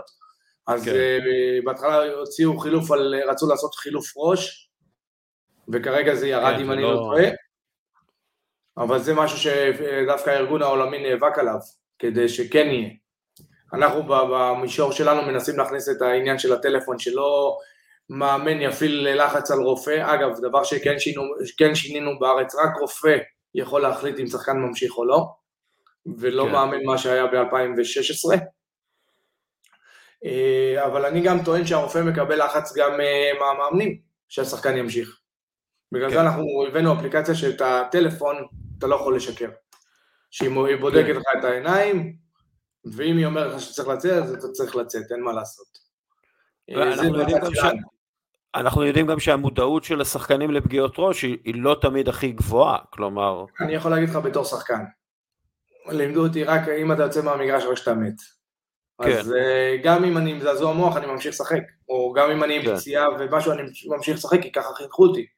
וזה אני, וזה האופי. וזה רוב השחקנים אני מאמין שככה. וזה אגב מגיל ילדים ככה מחנכים, שזו בעיה גם, אפשר להגיד. כי עושים אותנו שחקנים, אתה יודע, זה משחק חזק, זה לא משחק... כן, אבל אתה יודע, הרבה פעמים בגלל זה, שוב, אני מאותה מנטליות, אני מהכדורסל, ואתה יודע, שיחקתי על קרסול נקוע במשך הרבה מאוד זמן, למרות שזה הדבר הכי גרוע שיכול לקרות לגוף שלי. ברור, אנחנו עושים את הגוף שלנו, הגוף שלנו, אנחנו יודעים את זה, מי שספורטאי מקצוען, או אולימפי. כן, אבל... זאת הבעיה, שרוב השחקנים שמתחילים במחלקות נוער, כאילו, מה זה רוב? 97% לא יהיו שחקנים, והם עדיין דופקים את הגוף שלהם הרבה. הם דופקים את הגוף שלהם, אבל הם עושים את עצמם בני אדם. זה אני יכול להגיד לך, כי אני רואה מה זה ספורטאים היום.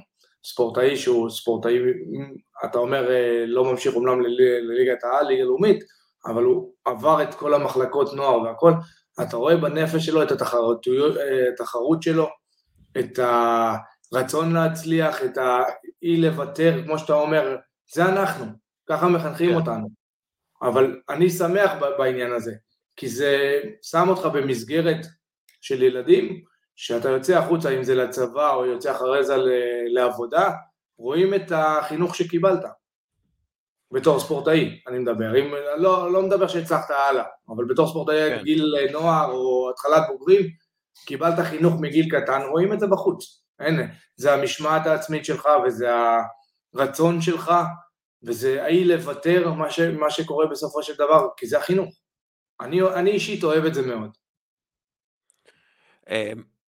אגב, יש איזשהו קשר עם, אתה יודע, כאילו, תוכנית ניהול עבור שחקנים, אתה יודע, הרבה שחקנים הם בעלי יכולות הנהגה, יש את הדבר הזה? אתה יודע, חיבור של שחקנים לאיזושהי, אתה יודע, מערכת חינוכית לניהול בחברה, משהו כזה? יש לנו, אמרתי לך, עם קריית אונו, שאנחנו עושים את זה לתואר ראשון שבחינוך וספורט, שזה מדובר גם על ילדים בצרכים מיוחדים וילדים רגילים, ובעניין של ספורט, זה 3 שנים שאנחנו עושים תואר, וכן, אחרי זה מנדבים אותם לאן אם זה למתנסים, אם זה להיות מנהלי בתי ספר לכדורגל, בנוסף אני גם רוצה לעשות להם גם לעניין של כדורגל נטו, אבל בתור תואר ראשון אני חייב את חינוך וספורט, אז יש להם את זה כרגע. יש להם כרגע, זה 3 שנים לוקח להם, וזה בזמן הכדורגל, וזה, אני יכול להגיד לך שזה די מסתדר, שתמיד אומרים שקשה לשלב, ממש לא קשה לשלב את זה. אני רואה את השחקנים, אני אישית עשיתי את זה גם, כדי לראות, לחוות עליי, מה הם עושים. אז באמת זה לא קשה לשלב. כן, כלומר, אפשר, כאילו, אם מתאמים את זה באמת ללוח הזמנים של הכדורגלן. זה מה שאנחנו עושים עם קריאת אונו, שיהיה להם גם בוקר וגם ערב, מה שהם רוצים, וזה פעמיים בשבוע, או פעם בשבוע, ואפשר לפרוץ את זה במקום ל3-4 שנים, אפשר לעשות את זה. עשינו את זה גם עם זה, וגם עם מכללת בראשון לציון, וגם מכללת נתניה. לפני כחודש, אני כבר לא, הזמן טס, התפרסם תחקיר מאוד מקיף של זמן אמת, על הטיית משחקים. מאז, ודרך אגב, באופן כללי, אני מקבל הרבה מאוד תלונות, בעיקר מהליגות הנמוכות על הטיית משחקים, כולל סרטונים מאוד ברורים, כלומר כל מי שרואה כדורגל ומבין כדורגל יודע שאתה יודע, שוער ובלם שמוסרים אחד לשני 4 פעמים בתוך הרחבה, זה לא נורמלי. סכנה. מה? זה סכנה. כן. זה סכנה, זה איבוד כדור זה גול. כן. אני דרך אגב, אני הגשתי איזושהי הצעה להתאחדות לכדורגל על מהלכים שצריכים לעשות, ושום דבר לא קרה מזה.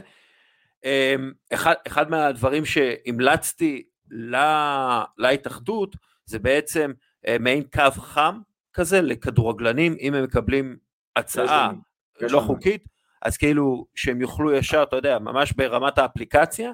אז יש לנו את זה ברמת, אז רגע, אני אעצור שנייה, יש לנו את זה, זה נקרא רד בטן, יש לנו פיפפרו עשו את זה אגב. של פיפפרו, נכון, אבל כאילו זה נמצא בארץ. זה קשור לרשויות בישראל, כאילו? זה מחובר לעורך דין שהוא נאמן, שבזמן שהם לוחצים, הם מקבלים את זה, ואנחנו צריכים להעביר לפיפפרו, אבל השחקנים כמעט זה לא מעניין אותם. לא, אוקיי, והדבר השני בעצם שאני ממליץ לשחקנים, שזה בעצם, סליחה, יש 3 דברים, יש תוכנית חינוך והשתלמויות, לכל מי שמעורב במשחק, על העניין הזה, של הטיית משחקים, ותוכנית להטבת תנאי הכדורגלנים, בכל השכבות, כי אנחנו יודעים שכדורגלן שלא מקבל שכר, חשוף יותר להטיית משחקים. במשהו בכנסת, באיזה ועדה, ואמרתי, חבר'ה, השחקן שלא מקבל 2-3 שכר, הוא יותר זמין לו הדברים האלה, וזה אחד הדברים שאנחנו מנסים לשנות את החוזה האחיד, שכן ישלמו וכן תהיה בקרה, ולא יגידו לי, יש בקרה, כי אין בקרה, חבר'ה. שחקן שלא מקבל 2 וזה 2 או 3, לא משנה כמה, אפילו שבוע, אז יותר זמין לו, כן, פתאום יגיד, הקבוצה לא משלמת לי, כן, לא, אני לא אומר שזה בסדר, חס וחלילה, אבל אתם צריכים לשים את הדבר הזה גם, כמו שאומרים על הכסף שחור בליגה א', אם הכל היה רשום, אז גם זה היה מצטמצם, אמרת בתחילת המשפט, זה בליגות הנמוכות יותר, זה יותר זמין למקומות האלה, זה יהיה לך פחות בליגת העל, פחות בליגה לאומית למעלה, אלה שמקבלים את הכסף בזמן זה יהיה פחות, אבל אנחנו צריכים לדאוג לזה, שזה יהיה להוריד את הסיכון של זה כמה שיותר, אבל ברגע שלא משולם שכר, השחקן, עוד פעם, לא מצדיק אותו, אני גם יכול לא להגיד מילה לא יפה, אבל צריך, אם אני בתור שחקן, ועושים לי את זה במגרש, אני שובר את השחקן. כן. אבל הבעלים של קבוצה צריך לשלם לו בזמן גם, כי אם לא, הוא פותח פתח לדברים כאלה.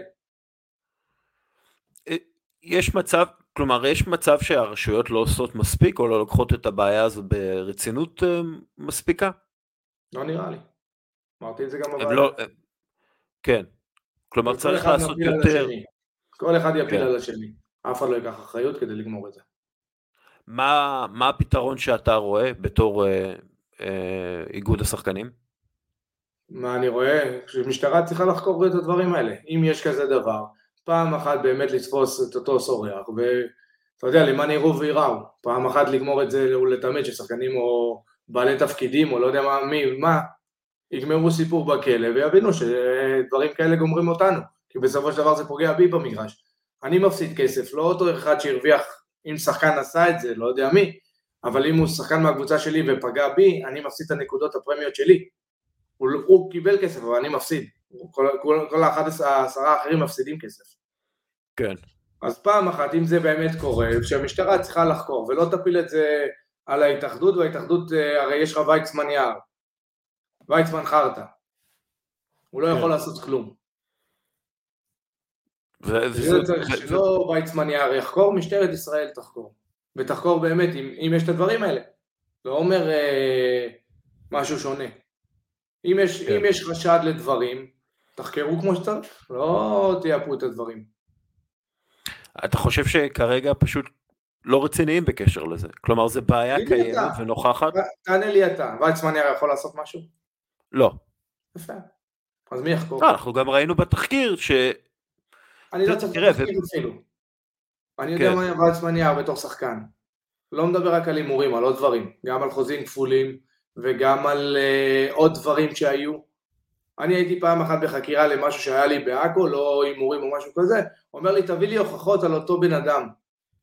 תעשה את העבודה שלך, אני צריך לעשות לך את העבודה גם. כן. אם לא, אז אני לא יכול לעשות כלום. אז אתה לא יכול לעשות כלום, וזהו, אין ויצמן יער, תביאו את משטרת ישראל עדיף. כן.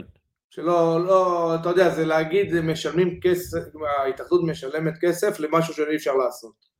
שמשטרת ישראל תטפל בעניינים האלה כמו שצריך, ולא תפיל על אחרים. לא, גם, שוב, אין, אתה יודע, זה לא שהוקם עכשיו איזה כוח מיוחד, התאחדות הכדורגל עם המשטרה. שמעת לבד שכן נקצו 15 מיליון שקל, אני לא זוכר, עד פסות. כן, ולא קרה עם זה כלום, כן, לא קרה עם זה כלום. אז מי לא עושה את העבודה אם יקצו כסף? ואגב, יש לציין שבוועדה, אמנם ההתאחדות שלחו בזום מישהו, אבל, ובמהלך הוועדה, שינו זוארץ כביכול דיבר עם המפכ"ל, אבל אנחנו לא יודעים אם יתקדם עם זה משהו, אנחנו לא יודעים, כן. שוב, זה אינטרס של כולם שהכדורגל יהיה יותר נקי. עוד פעם, השחקנים מפסידים כסף במצב הזה. אני אומר לך בתור שחקן, אם זה היה קורה לי בקבוצה שאני נמצא, אותו שחקן שאני רק הייתי חושב, הוא לא היה משחק כבר כדורגל. היה קורה לו איזה משהו, כי למה? אני לא אפסיד את הכסף שלי, הרי אני ספורטאי. אני אשמח להפסיד? אין כזה דבר. אני יודע שמישהו עשה לי בכוונה, באימון אני יכול להיכנס במישהו, אז במשחק. לא נורמלי. לא ככה חונכנו, בוא נגיד ככה, חונכנו לנצח, לא משנה מה. כן, אבל החיים מסובכים יותר מזה, אתה לא מקבל שכר, אתה מתחבר עם איזה מישהו, אתה, כן. נכון, יש את הדברים האלה, ברור שאני מאמין שיש את הדברים האלה, כי אתה רואה גם איזה אנשים לפעמים מסתובבים בכדורגל, ומה שחקנים גם עשו, יותר בעבר אגב, ממה שאני יודע. כן, עדיין יש לא מעט עבריינים בתוך הכדורגל. כן. איפה שיש כסף, יש בלגן תמיד. כן. אז תמיד יהיה את זה. מה משהו, אתה יודע, שהוא חלק בלתי נפרד מהחיים של כדורגלן, והציבור לא יודע מזה. כלומר, הציבור לא מודע לחלוטין ממשהו שקורה בחיים של כדורגלן. יש דבר כזה? שהציבור צריך לדעת? שהציבור צריך לדעת. הם לא יודעים את כל הכישלונות שאנחנו עוברים. הם רואים רק מה שהם רואים ביום שבת בטלוויזיה. הם לא יודעים מה אנחנו עוברים כל השבוע, כל השנים האלה. אתה יודע כמה כישלונות אתה עובר עד שאתה מצליח? כמה בכי וכמה, כמו שאמרת לשחקן ההוא שפנה אליך, אתה יודע כמה אכזבות וכמה לחץ נפשי אנחנו עוברים? זה משחק עם המון המון לחץ, אנחנו עוברים משברים, חבר'ה, אנחנו בני אדם בסופו של דבר. אנחנו לא, אמנם לפעמים חלק מאיתנו נראים, אתה יודע, גלדיאטורים והכל טוב ויפה, אבל אנחנו בני אדם עם נפש של בן אדם. וגם אנחנו חווים דברים קשים, ויש לך שבוע פחות טוב, ויש לך פציעות שאף אחד לא יודע כמה אני מתאמן לבד, ועושה שיקום של 7-8 שעות ביום רק כדי ללכת, לא מדבר איתך לרוץ בהתחלה. כן. ואין לך את עידן נחמיאס ממכבי תל אביב, הוא פתאום בטופ, פתאום קורא הצולבת. כן. אתה יודע מה הנפש של הבן אדם, מה של השחקן עוברת? או אני יודע, עומר, למשל עומר אצילי ש6 משחקים לא נתן שער, צריך חלוץ כאילו שנכנס למראה שחורה, פתאום השער נראה לו בגודל של מטר. אנשים לא מבינים את הדברים האלה, מה השחקנים עוברים. או מדברים עליך בעיתונות, אין כל שחקן שיגיד לך אני לא קורא, כולם קוראים בסופו של דבר. זה מחלחל לך פנימה ואתה צריך להתמודד עם הדברים האלה, וזה קשה. חבר'ה, זה קשה. מה שאנחנו עוברים זה ממש, כולם רואים את הסוף. אבל כמה כישלונות אנחנו עוברים לפני, אבי נימני לימד אותי משהו, שדיבר גם עלי, אתה תפקה יותר מאשר שתשמח, בגלל שמתי שתשמח, אז באמת תשמח, תנצל את הרגעים האלה, כי אין הרבה רגעים כאלה בכדורגל, יש לך יותר כישלונות, כן. אנשים בחוץ לא רואים את זה. כן, טוב, עכשיו יש לי כמה שאלות, אתה יודע, שאלות קבועות שאני שואל את המאזינים, לא את המאזינים, סליחה, את המשתתפים בפודקאסט, אז אני אתחיל, השאלות קצרות, אבל אתה חופשי להעריך כמה שאתה רוצה. בסדר. מה זו מנהיגות עבורך? מה זה מנהיגות? מנהיגות זה לעשות לסחוף אנשים אחריך, ולעשות אותם יותר טובים.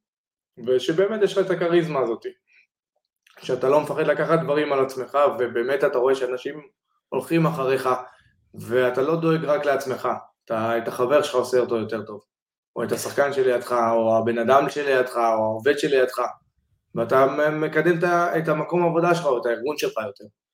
זה משהו שאפשר ללמוד, או משהו שאתה יודע, מגיע בטבעיות? גם, זה צריך להיות טבעי, אבל אתה גם יכול ללמוד את זה, לשפר את זה, כי ככל שאתה יותר מתנסה, ויותר רואה ולומד מאחרים, אז כן, אפשר ללמוד את זה גם, אבל צריך להיות בך משהו, צריך להיות ממך את אתה היית קפטן בכל הגילאים הצעירים, נכון? הייתי גם בכל הקבוצות. בכל הקבוצות, כאילו, היית קפטן? כל הגילאים, מגיל קטן ועד הסוף. אז זהו, אז כאילו, בעצם, מה, כאילו, זה טבעי, זה אבא, זה אמא, מי, אתה יודע, לא סתם, אתה קפטן, כלומר, לא סתם נבחרת להיות קפטן, והיית קפטן בכל הגילאים האלה. עוד פעם, זה אולי טבעי יותר, כי אני תמיד לא הייתי מפחד לקחת, ותמיד הייתי השקול והבוגר, והלוקח את האחריות, וגם אם אני אפסיד. כן, אבל למה? כאילו, אתה פעם שאלת? זה אני, זה האופי שלי. אין לי בעיה גם... אף פעם לא נכנסת ללמה התפתחתי להיות כזה. למה התפתחתי? כי מגיל צעיר הייתי כזה, כאילו שאחד שלוקח על עצמו. לא מפחד מכלום. גם להיחשל לא הייתי מפחד, והייתי נכשל הרבה, אבל לא הייתי מפחד, הייתי בסדר, אז פעם הבאה, אבל בהתחלה כדי לקבל את זה אסור לך להיחשל, כי אתה סוחף אחריך אנשים, ואם אתה נכשל, זה בעיה, אבל תמיד הייתי כזה לוקח, לא הייתי מחשבן, גם היום אני כזה. זה כאילו מהבית? מה שיש לי אני אומר, אני לא מחשבן לאף אחד. כן, אבל זה מהבית כאילו? גם מהבית, ברור, מי שחינך אותי זה כמובן, זה ההורים שלי, קודם כל, זה אבא שלי שעשה אותי מי שאני ואמא שלי, אבל גם המשטר, החינוך היותר, אתה יודע, היום אני רואה שחקנים, עונים למאמנים, עונים לאנשים, אני עד היום מישהו טיפה יותר מבוגר ממני, אני מוריד את הראש. אין, גם אם הוא צודק או לא צודק, אני מוריד את הראש, מקשיב, ואחרי זה אני אגיב. אבל אני קודם כל, הכבוד הזה, שאתה מקבל את זה מהבית, אין מה לעשות. זה החינוך. אבא שלי היה אומר לי, בזמנו, בן אדם יותר גדול ממך, אתה תוריד את העיניים, תקשיב, תרצה לנו, תענה אחרי זה. קודם כל תקשיב, תשקול מה הוא אומר, ואחרי זה תגיד. זה גם אחד הדברים שעזר לי מאוד, הוא חינך אותי. תמיד חינך אותי למצוינות, בתור ילד. תמיד היה אבא קשה מבחינת להצליח. שגם שהייתי טוב, אתה לא מספיק טוב. כן. אתה לא מספיק טוב, לא עשית מספיק. הייתי מצטיין במשחק, לא מדבר איתי, היית חלל, למה עשית ככה? אתה חיפש את הפחות טוב. הוא לא הילה אותי, הוא תמיד דאג להשאיר אותי איפה שצריך להיות. קשוח קצת, לא? זה מאוד חשוב גם במנהיגות, שמי שתומך בך גם.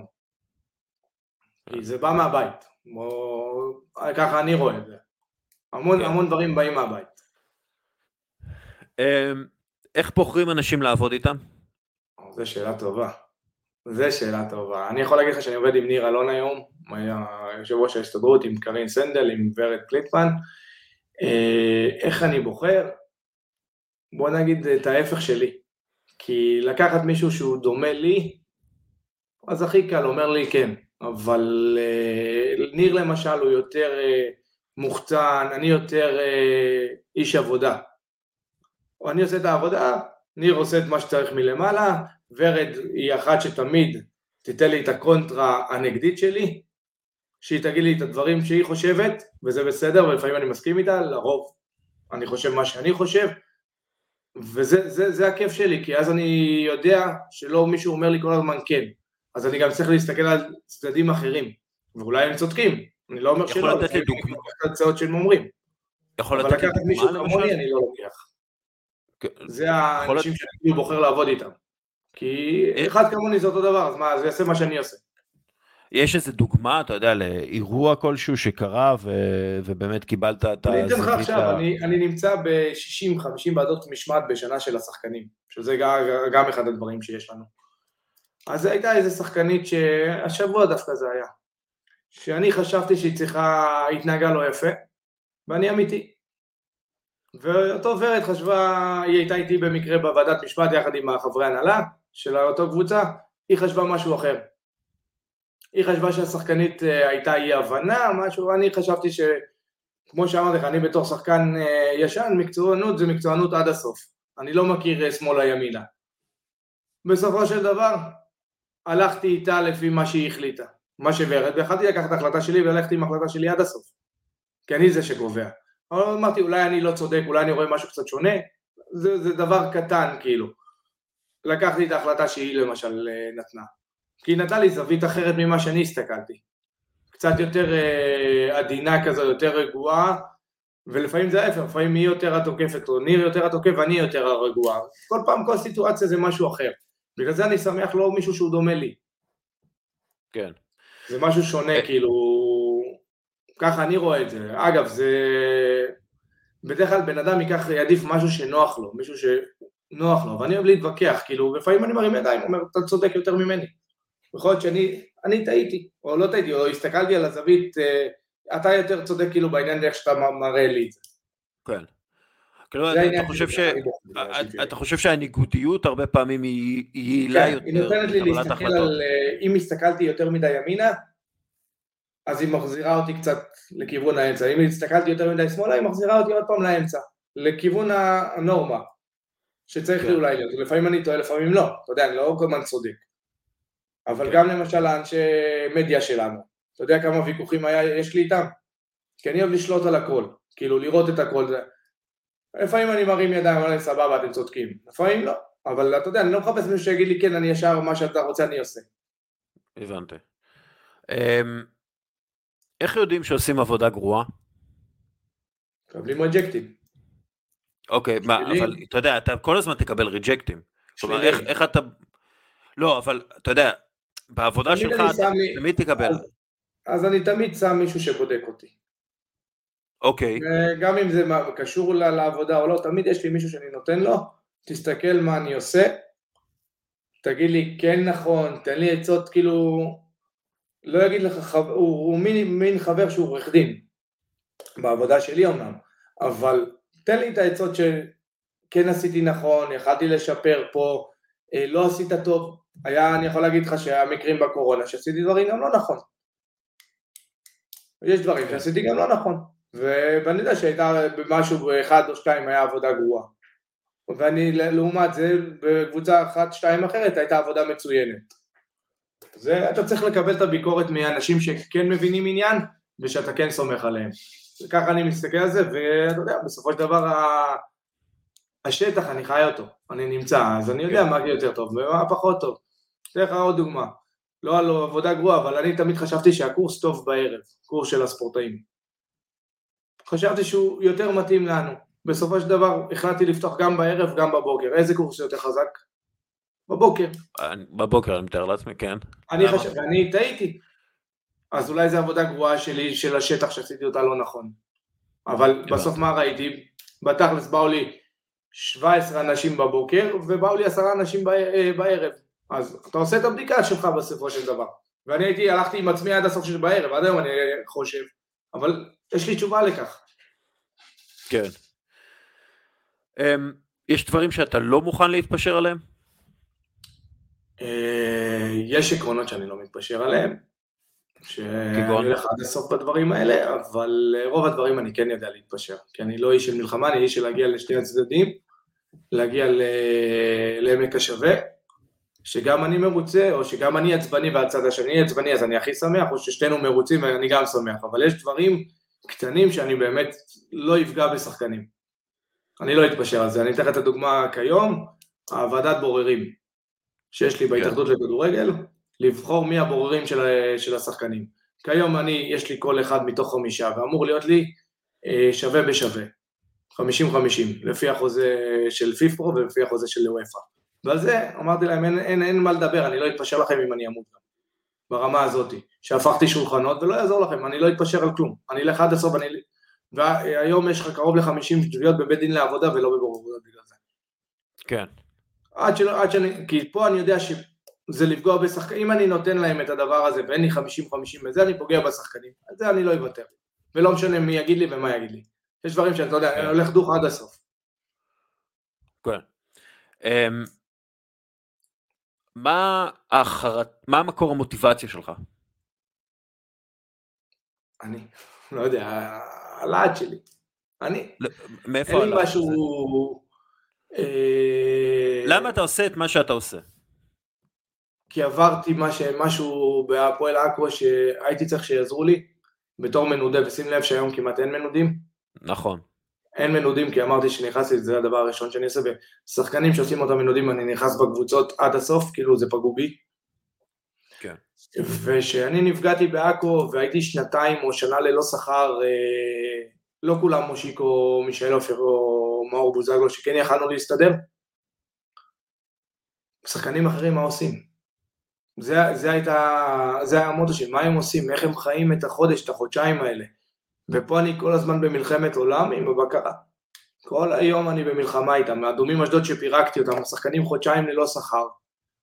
הפכתי את העולם ופירקתי את הקבוצה הזאת. מינוס 12 זה בגללנו. כן. ראשון לציון, תן לך דוגמה, זה הלהט שלי, כאילו זה המוטיבציה שלי, כאילו לעזור לבן אדם. חודש האחרון ללא שכר, חודשיים אחרונים ללא שכר, סוף שנה שעברה. שחקנים פנו אליי רק בחודש האחרון. אני פונה לבקרה, כן מתייחסים, לא מתייחסים, הוא שכחתי, הוא זה. חודש שלם אני רב איתה, הוצאנו כסף מהארגון לשחקנים, לתת להם כדי לסגור חלק מהחודש. בלי ביטחונות, משהו שאסור לי לעשות, וזה היה ניגוד למה שהיה. בלי ביטחון שאני אקבל אותו חזרה.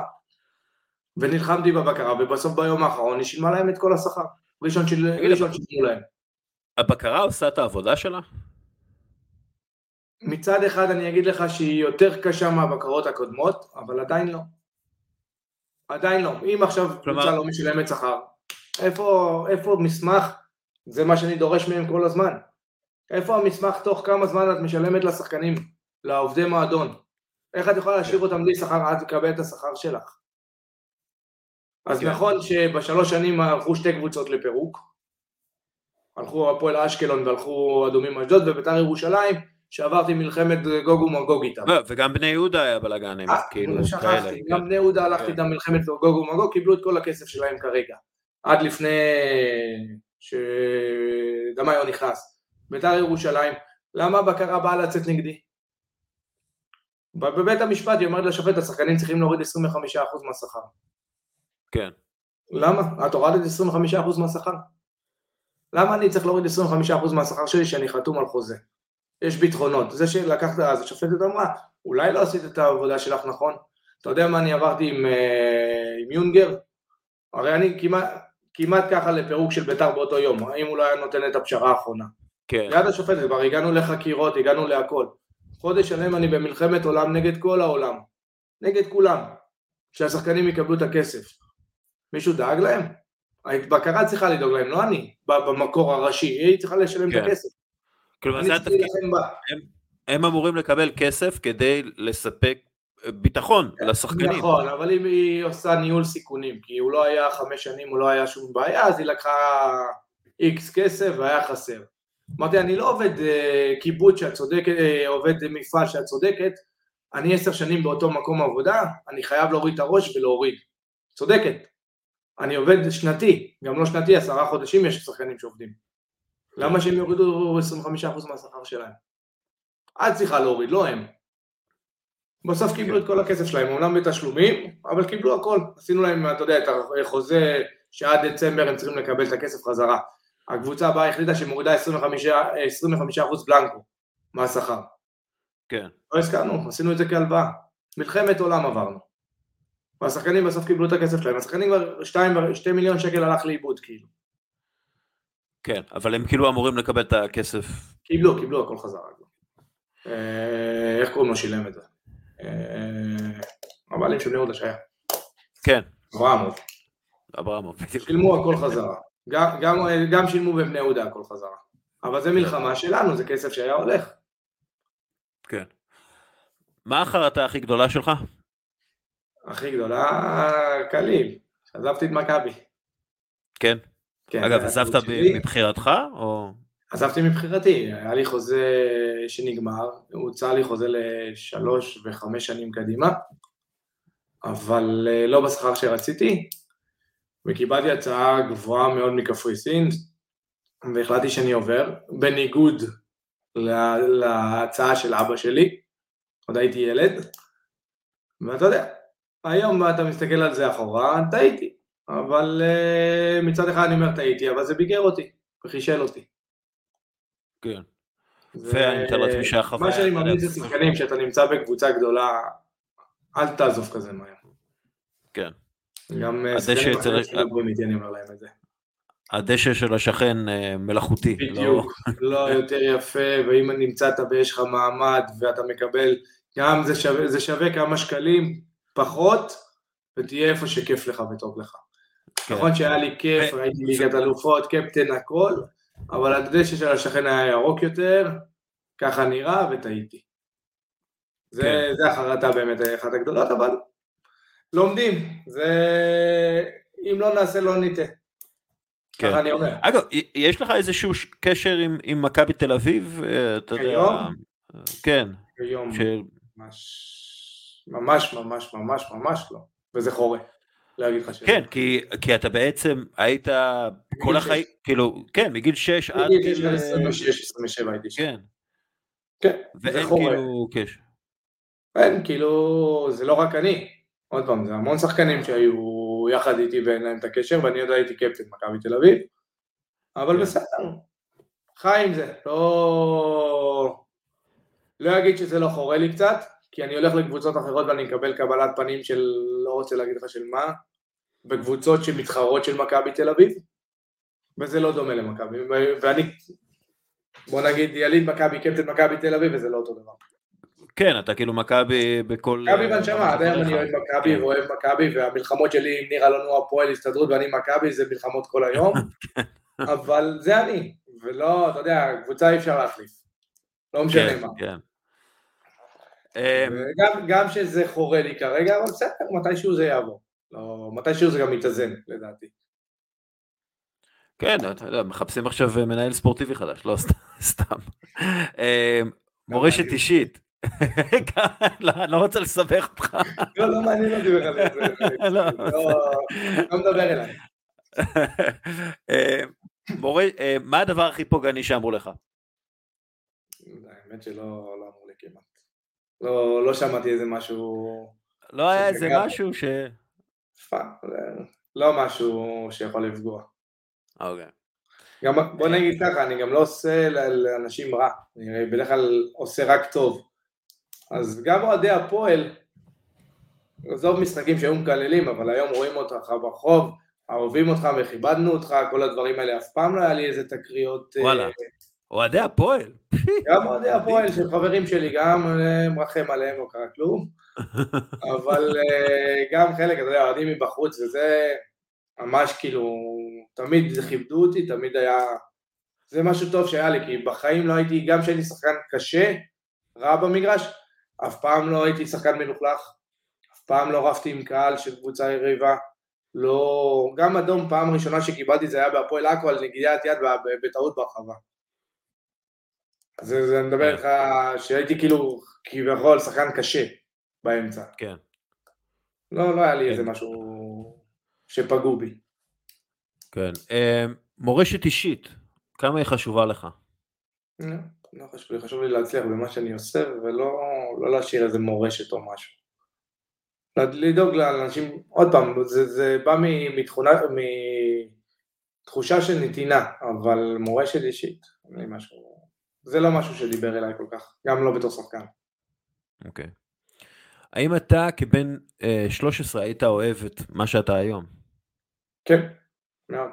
גם אז הייתי בוגר, ותמיד גם אז בגיל 13 ו-14, 15, 12 הייתי, כמו שאמרת, הייתי קפטן, והייתי תמיד עוזר לחבר לידי או לשחקנים שאיתי, או לאנשים בבית ספר,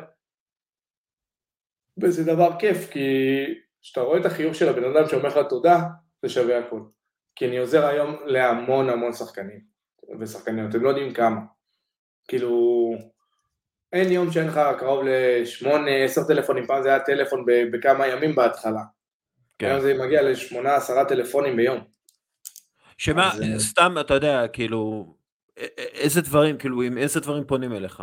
אני רוצה להתייעץ, מה אני עושה, אני בדיוק רוצה להתחיל ללמוד, מה אתה אומר, אתה יכול לחבר לי, יש שעושים עליי איזה כתבה, אתה יכול לחבר לי את זה, לעזור לי בזה, יש לך בזה מתכנן שיעזור לי לעשות משהו עם הכסף, דברים כאלה שהם לא נכנסים ישירות לאתר, הם יודעים שיש הכל אצלי, זה לא שילם לי שכר, מה אתה אומר, המאמן עשה לי ככה, אתה יודע, מתייעצים איתי גם בתור חבר, לא רק בתור מנכ"ל.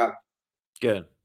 כי אני חלק מהם בסופו של דבר, כשאני הולך אליהם לקבוצות, אני יכול להתאמן איתם היום, אני יכול גם לשחק איתם, מבחינה כושר גופני והכל, יכול להמשיך להתאמן איתם. אני בא מהחדר הלבשה, אני בא מתוכם. גם כשהייתי בחדר הלבשה, תמיד הם היו מתייעצים איתי, גם שלא הייתי מנכ"ל. אז הם לא... אתה משחק עדיין או שלא? משחק בוותיקים, לפעמים מתאמן קצת ברמת שרון, לפעמים מתאמן קצת הולך לאבי יחיאל, משגע אותו, דברים כאלה, אבל מבחינה גופנית אני יכול, אבל יש ניגוד אינטרסים, אז אני לא יכול. כן.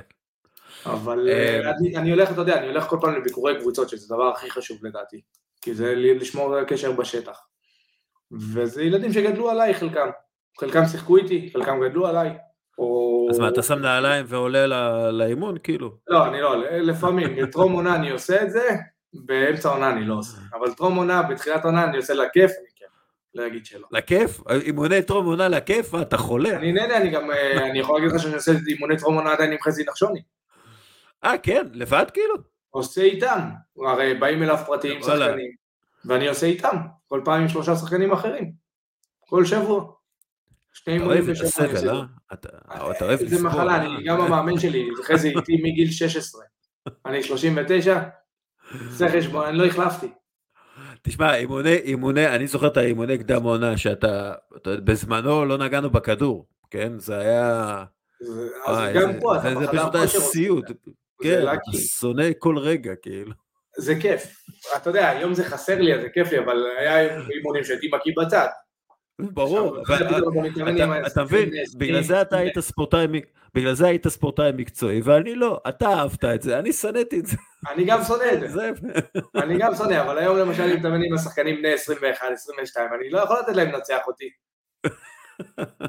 עם כל הכבוד, אז המשקלים אני מרים כמוהם ויותר מהם, ואת הקפיצות אני עושה יותר מהם, ואת הכוח אני גונב פה, גונב שם, אבל אני עושה איתם הכל. זה הכיף שלי. יש לך כוח של אבא, זה נקרא באנגלית dad strength. יש לך, זה אין מה לעשות. לא, החבר'ה בני ה-23, אתה יודע, הם לא חזקים, לא משנה מה יקרה, הם לא יהיו חזקים כמו אבא. טוב, עצה אחת לחיים. עצה אחת, אני יכול להגיד לכולם, ממין אני לי מי לי.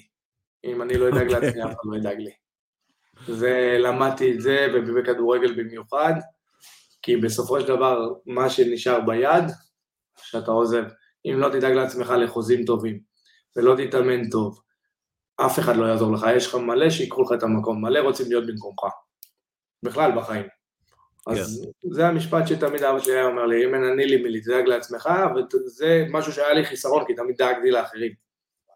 אבל תמיד הייתי מי שאני, אבל גם דאגתי לעצמי. והשאלה הכי קשה, המלצה על ספר. קל, אבא עשיר, אבא אני. וואלה. כן. כי אני, מבחינה פיננסית, זה מאוד מדבר אליי, אני לא אגיד שלא. זה אחד הדברים שלקחתי משם, איך כן לחשוב נכון, איך כן להשקיע את הכסף שלי נכון, איך כן להתקדם בחיים, איך כן לשים את הכסף אצל אנשים שכן מבינים יותר ממני, וגם אם זה עולה לי טיפה יותר, אבל אני מרוויח יותר, ואיך לא להסתכל לתחתית, תמיד להסתכל לשאוף לגבוה. אז זה משהו שמאוד מדבר אליי, זה העניין הכלכלי, עד היום אני עם אשתי כל היום בחישובים איך להגיע למטרות שהצבתי לעצמי, שאחרי פרישה אני יכול גם לחיות ללא עבודה, להגיד שאנחנו לא שם, אנחנו שם, אבל הגעת למטרה, הצבת מטרה יותר גבוהה. אז הרבה אני עובר על העניין של הכלכליסט גם שאתה רושם שם, אל תדאג, עובר המון על העניין הכלכלי, זה גם משהו שאני ממליץ לשחקנים מגיל צעיר, כי הקריירה נגמרת, אף אחד לא דואג לך, פתאום אתה מרוויח 0, ב9 לחודש נכנס לך כלום, 0. מה אתה עושה? אתה רגיל להרוויח 20, 30, 40, לא משנה כמה. מה אתה עושה אחרי זה? כן. ואם לא דאגת לעצמך בזמן הגריר על הכנסה פסיבית, של מינימום, שאני יכול להגיד לך שבן אדם עם זוג עם ילד או 2, לא יגיד את זה בתל אביב, יגיד קצת מחוץ לתל אביב, ועם 20,000 שקל אתה לא יכול להתחיל את החודש. גנים, משכנתה, אוכל, הכל, זה משהו שהם צריכים לדעת, ואני אומר להם את זה בשיחות שלי את זה, אתם צריכים לחשוב איך אתם עושים את ההכנסה הפסיבית, מה הכסף שאתם עושים. לא ללכת לקנות לי שעון של רולקס או דולצ'ה כרגע, או זה שיט, תרוויח, מה שתרוויח באמת גבוה, והגעת ליעד שהצבת, אז אני לא אומר אל תקנה, תקנה, אבל קודם תשים לעצמך מטרה, זו המטרה הראשונה, שנייה, אחרי שתגיע אליהם, תתפנק. כן. זה משהו שהספר הזה כן עשה. שכן קצת מסביר לך את החיים. כן, הוא בכלל ספר שצריך גם, אתה יודע, להבין את התפיסת חיים שם, בתוך כאילו... לא, הוא נותן לך אבל פרספקטיבה של החיים גם, בסופו של דבר. הוא מכוון אותך, ממקד אותך, ואז היום גם יש לך את כל הפודקאסטים, ויש לך את כל העניין של ממריאים לחופש כלכלי, וקבוצות בפייסבוק, היום יש להם יותר מידע לשחקנים, כן. לדברים האלה. וזה משהו שבאמת יכול לעזור להם. אני פתאום יכול להגיד לך שדיברתי עם שחקן לפני 3 חודשים, שחקן נבחרת לשעבר, אין לו בית היום, אין לו בית, הוא מרוויח לא פחות ממני, הוא קצת יותר קטן ממני, אין לו בית, איך זה יכול להיות? זה משהו שאתה יושב לדבר איתו, אז הוא יתנהל לא נכון כלכלית, אז כן, יש לו 400-500 אלף שקל בצד, אבל מה זה 400-500 שקל? תעשה 5% על זה לא תקבל אפילו כלום. אתה צריך לעשות כבר מגיל 20, להשקיע את זה, ואז אתה יוצא בגיל 34-5, עם 15-14 אלף שקל, אם אתה עובד או לא עובד. זה משהו שכן, כאילו, אם אתם נכנסים לזה בגיל צעיר, והילדים היום יותר שומעים את הפודקאסטים, ולזה אני גם שמח להתארח, ולשמוע אותך גם, כדי כן לדבר איתם על הדברים האלה. זה כן מעניין אותי, כי בסופו של דבר, סבבה, כן שחקן טוב, פחות שחקן טוב, בסוף אתה יוצא החוצה, מה קורה? תואר ראשון, כן יקבלו אותך, משהו שאני מסביר להם, זה שחקן מסיים בגיל 34 עם תואר ראשון, אבל ילד שמסיים צבא בגיל 21, בגיל 24, כבר יש לו תואר ראשון, הוא מתחיל לעבוד, הוא בגיל 34 מרוויח את המשכורת של 20 ברוטו קל, מה אתם בגיל 34? אם אתם לא מכניסים את סליחה, אם אתם לא מכניסים את ה-12-13 אלף שקל נטו פסיבי, אתם בבעיה. אתם צריכים לחשוב על זה ככה. אז זה שיחות שאני עושה להם אחד על אחד, או עושה להם גם בפגישות שאני עושה להם בקבוצות. אתה מרגיש שזה עוזר? שזה חודר? יש המון שחקנים שכן היום. המון שחקנים שכן, יש כאלה שלא מעניין אותם. אבל אני אמרתי להם, חבר'ה, אני יכול לעזור למי שרוצה לעזור לעצמו. מי שלא רוצה לעזור לעצמו, יש את הכלים, זה כבר עניין שלך. אני יודע שאני נתתי לך את האפשרות. מושיקו, זה נראה לי חלק מהמורשת האישית שלך, לא? בסופו של דבר. השחקנים שאתה משאיר עם ידע כלשהו, עם הכוונה כלשהי. אומרים, הצלת נפש אחת, הצלת כאילו עולם ומלואו. אז הצלתי מספיק, אבל יקחו את זה באהבה, כי עברתי את זה על הבשר שלי, התגלחתי, זאביק זלצר בזמנו אמר, עוד הייתי קפטן נבחרת הנוער אצלו, תתגלחו על זקן של אחרים. אז התגלחתי על שחקנים, גם אבא שלי בזמנו היה, אז שאמרת בעיות הימורים, היה בעיות הימורים לשחקנים שהיו קצת יותר גדולים ממני. התגלחת, אמרתי, איך אני הולך להיות מה שהם לא. איך אני יודע שאני בגיל 36, 7, 5, מתי שאני אפרוש, אני יכול לשבת רגל על רגל וללכת לקאנטרי כל יום. בלי לעבוד. מה זה בלי? אתה תעבוד, כי זה אתה, אבל מבחינה קוגניטיבית, אתה רגוע, אתה בכיף שלך. אז זה היה אחד המוטו שלי, אם הם יקחו את זה כמורשת, הלוואי, אתה יודע כמה שחקנים עזרתי להם לא בתור מנכ"ל, או לפני ששיחקתי לקנות דירות, כי אמרתי להם תשקיעו את הכסף בדירות, בזמנו אני אומר לך, 2014, 13, 12, שעוד המחירים היו נורמליים, היום המחירים קפצו להם פי 2, יותר מ-100%, יותר מ-100%, קנית במיליון, היום כמעט 2.5 מיליון הדירות, אז אם יקחו את זה, ואני עובר, אתה יודע, אני עושה את המעבר בין הקבוצות, ועושה להם שיחות, אני שמח, כי פתאום אני רואה שחקנים שפתחתי עכשיו ייעוץ משכנתאות, לימוד, ושחקנים, אז 8 שחקנים נרשמו ללימוד משכנתאות, ייעוץ משכנתאות, אין לזה משהו של הרגולטור, סגרתי להם במחיר סמלי בחברת אלדר, עכשיו יש לך זמן להיות ייעוץ משכנתאות, את הכסף הזה, תשקיע אותו, אתה מרוויח על כל ייעוץ משכנתאות, אתה רואה אנשים שכאילו כן רוצים, כן מבינים, יש לך ספורטאים שנכנסים, אגב, גם בקורס של הספורט במדיה, הסטארט-אפ במדיה, גם שם יש להם עניין של כלכלי, יום אחד שלהם של כלכלי הם חייבים, זה משהו ששמתי מוטו בכל דבר, למשל עכשיו בהפועל עכו, אני מביא להם את המתכנן פיננסי שהוא גם עורך דין, שהוא רואה חשבון, עושה להם שיעור של קרוב ל4 שעות עכשיו, לשחקנים, והם יושבים ככה. הם יכולים להתמודד עם זה. 4 שעות לכדורגלן. שעתיים, מנוחה, אוכלים, עוד פעם. זה יותר טוב מאימון לפעמים. זה מה שאני גם יושב ומסביר להם. לפעמים אימונים הכל טוב ויפה, אבל אימון כזה, שמסדר לך טיפה את הראש, טיפה להבין איפה. רק תשנה בפנסיה שלך בגיל 20, שים 100% מנייתי ל-30-40 שנה קדימה, כבר הרווחת. לדוגמה. משהו שהם בכלל סולידי. הם לא יודעים איפה לשים את הכסף שלהם. בן אדם, הרי אני בא עושה להם שאלה בחדר הלבשה, מי גר עם ההורים בליגה לאומית? 90% מרימים את האצבע. אתה לא יכול לאחד מ-3,000-4,000 שקל שאתה גר אצל אמא? אתה יכול בשקט. ותחסוך את כל ה-7-8 אלף שיש לך, זה 80, כמעט 80 בשנה שאתה חוסך. דברים שהם לא חושבים, מספיק שאתה רק מזיז להם טיפה, אז בסדר, אז הוא לא יבזבז 8,000, עכשיו הוא יבזבז 5,000 שקל. אז הוא יחסוך 50,000 בשנה, אבל הוא יחסוך משהו. הקרן השתלמות שיש לי מלחמה עם ההתאחדות לכדורגל שיראו לשחקנים. לקחת כסף, להרים כסף. נתתי להם הצעה הכי יפה, להשוות מה שהמורים עושים. כן. והשחקן לא יכול לגעת בכסף, או שהוא פורש, או שהוא נפטר, או ללימודים. זה האופציות היחידות. ויש לנו שיתוף. מה זה? יש שיתוף פעולה? עכשיו יהיה לנו שיתוף, אני מאמין שהם שינו, כי הוא כן בעד העניינים האלה, הוא ראה מה קרה עם ויקי זיכרונו לברכה. כן. ומבין ששחקנים צריכים את הדברים האלה. הבאנו לו את המודל הבלגי של דחיית מס, אני היום משלם 50% מס ששיחקתי. היום אני מרוויח הרבה פחות. למה? אז כאילו אין את הדחייה שבזמן שאני מרוויח טיפה פחות, זה ישלם לי את המס. יש מודל הולנדי ומודל בלגי שתרגמנו הכל לעברית, ישב אצל שר האוצר. הם לא רוצים. טוב להם לחיות איך שהם עכשיו, אבל עכשיו ההתאחדות איתנו, אז אני מאמין שכן נוכל להזיז דברים. ושר הספורט הזה כן רוצים, הוא מוכן לשמוע דברים חדשים. טוב, אנחנו, אתה יודע, נתעדכן עוד כמה חודשים, נדבר על זה. אנחנו על זה כל הזמן.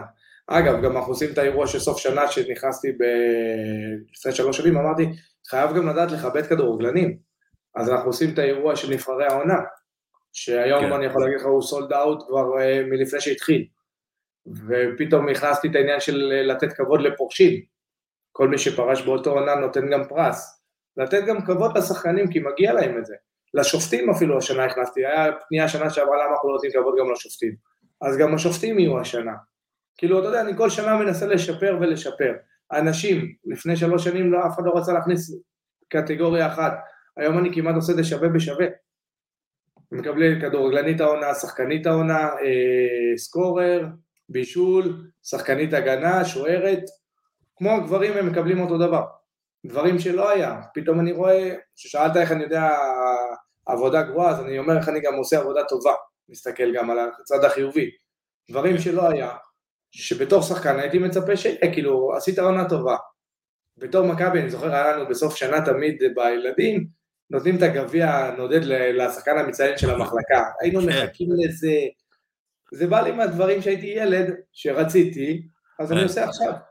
היום כל ילד, אתה יודע, מסיים אימון מקבל מדליה.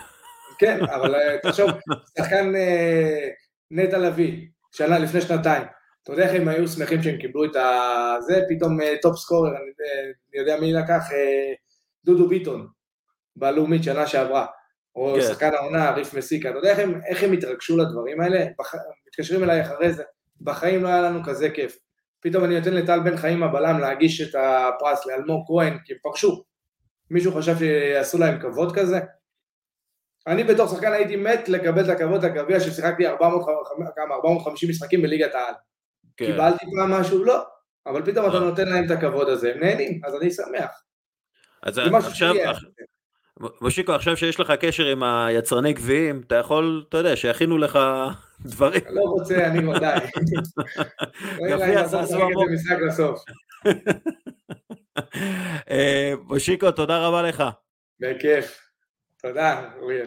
עד כאן פרק 518, תודה רבה למושיקו מישאלוף על השיחה איתו, תודה רבה למתן סגל ולקרן החדשה לישראל על הפינה נגד האלימות בכדורגל הישראלי ובכלל, תודה רבה למינקובסקי תקשורת ותודה רבה לקבוצת ח'-י' ותודה רבה לך מאזין יקר שנשאר עד הסוף, יאללה ביי.